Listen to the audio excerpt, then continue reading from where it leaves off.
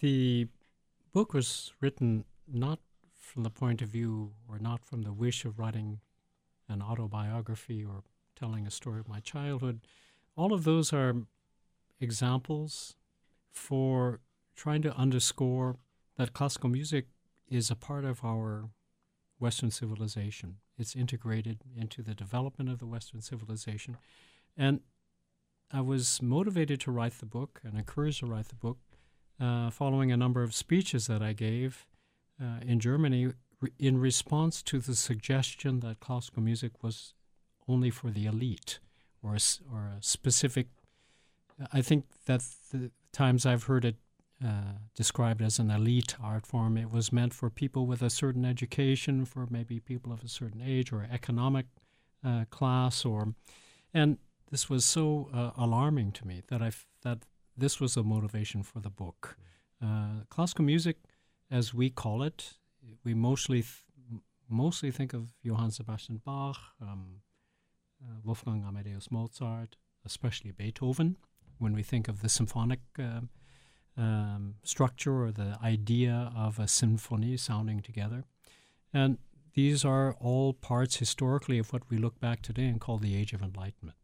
At the time, it was considered popular music as versus something that was tied to a closed society like the royal court or the aristocracy or the church. These were all normally closed to the typical everyman.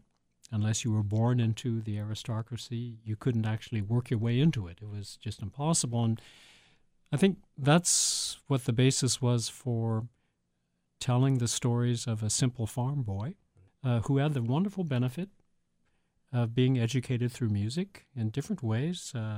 As you mentioned, my mother, yes, she was a musician, a performing musician, introduced me to the piano very, very early on. When you live in a rural area like I lived, boredom is a major factor, and classical music offers, at least it offered to us children, a cost-free voyage to imagine or through imagination to different times, different cultures, different civilizations. Just open up our imagination. And in the community at that time, music was particularly rich because the church activities was really built around a music tradition.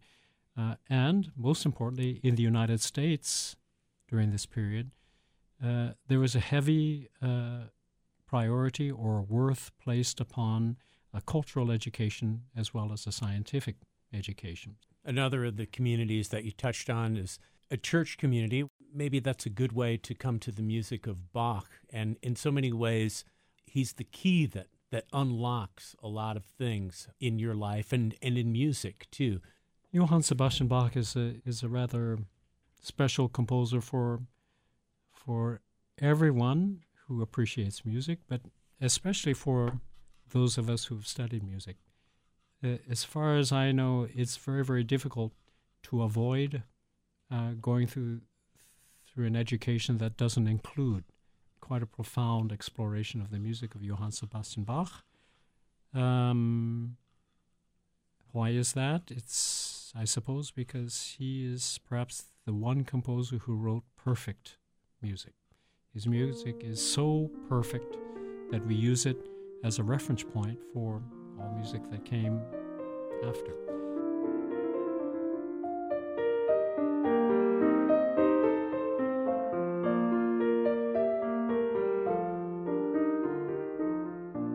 Bach is a composer that, as I mentioned, nearly everyone who loves classical music can't avoid. This is really the beginning of something that opens up for a lifetime partnership.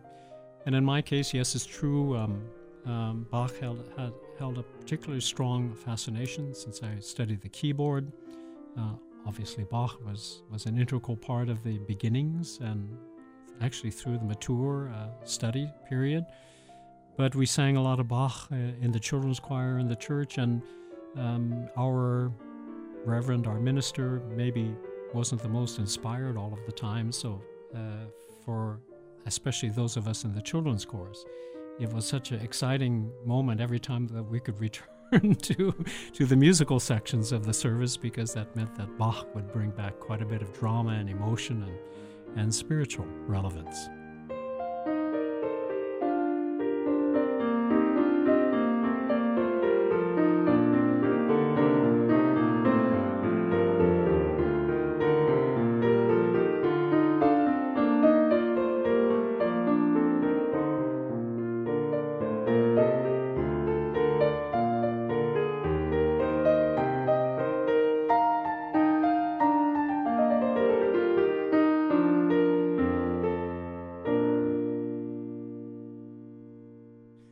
Kent Nagano is music director of the Montreal Symphony Orchestra. He conducts the Detroit Symphony this weekend at Orchestra Hall in Midtown Detroit. He'll be conducting music by Prokofiev and Anton Bruckner, who you also write about at some length in your recent book. What happened on that day with your friend David? Well, yes, you're referring to David Barry. Yes, a childhood friend who still remains a friend until today. We were a little bit unusual because we both had a great passion for classical music at a time when it really wasn't seen as an activity that would classify you as a very cool person. Times change, eras change, but particularly at that moment, it wasn't associated with being progressive or being cool or being in with it. I had a friend like that, too. And it certainly did nothing to enhance our social lives. I mean, nobody wanted to touch us, actually. And to make things worse, both of us studied composition and, composers. At least at that time, we were to be avoided at all costs. So one of the activities among several that consoled us in our social sort of isolation was a manifestation of a shared love of Bruckner, which began at a very early age. And again, at that particular time, Bruckner was not performed very often. It was considered, in quotation marks, difficult music, heavy music. And from a box office point of view, it was certainly not popular at all. Students could always get a discounted ticket to a Bruckner concert. Bruckner discount, yeah. But we would oftentimes go into thorough and deep analyzation of these scores. And we're talking, in our early teens still. We weren't mature. And go through and just marvel. What was it that grabbed you about him? For us, it was the audacity and the freedom to feel courageous.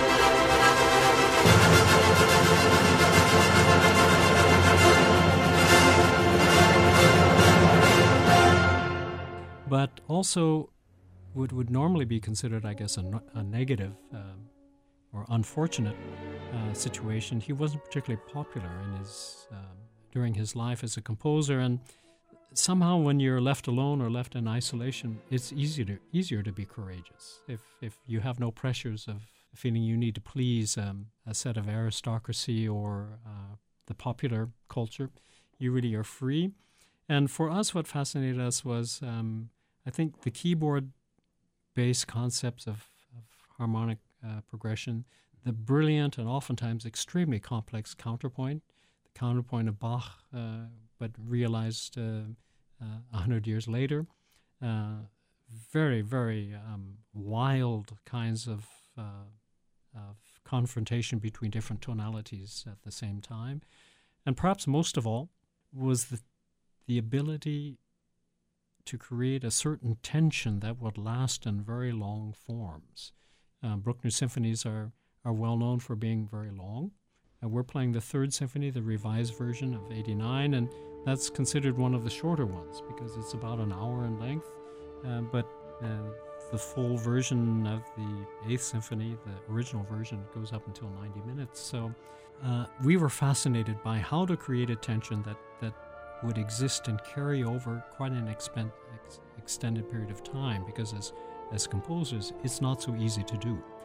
It's very easy to write a creative moment, but how do you prolong that moment over a period of 15 minutes?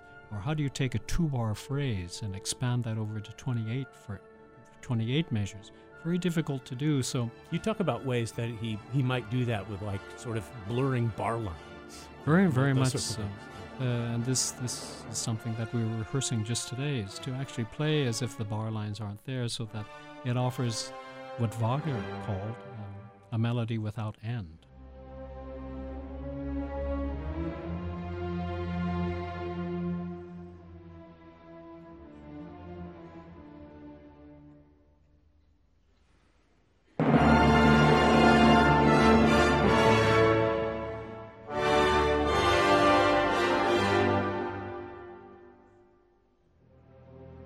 I did really enjoy the way you wrote about Bruckner in some detail, too, that helped me kind of imagine in my mind's ear how he blurred bar lines or hid or obscured keys. But then at the end of the Bruckner section, you say, but I can't really describe this in words, so maybe I should just stop now. That really made me chuckle and really spoke to me. Well, it's really true for all of us that enjoy classical music. To try to put it into the words somehow never does really justice. It is a feeling, it's an experience. It's very different from any other kind of form because we experience it live. And in this sense, it's not really something that you can hang on to or to touch. In fact, much has been written about the fact that we hear music in the past. The sound has already been produced, or we're hearing the past when we hear music. And we're imagining the future at the same time, especially if we know a piece. So that kind of ephemeral state, it defies or really goes against trying to classify it into a set of words.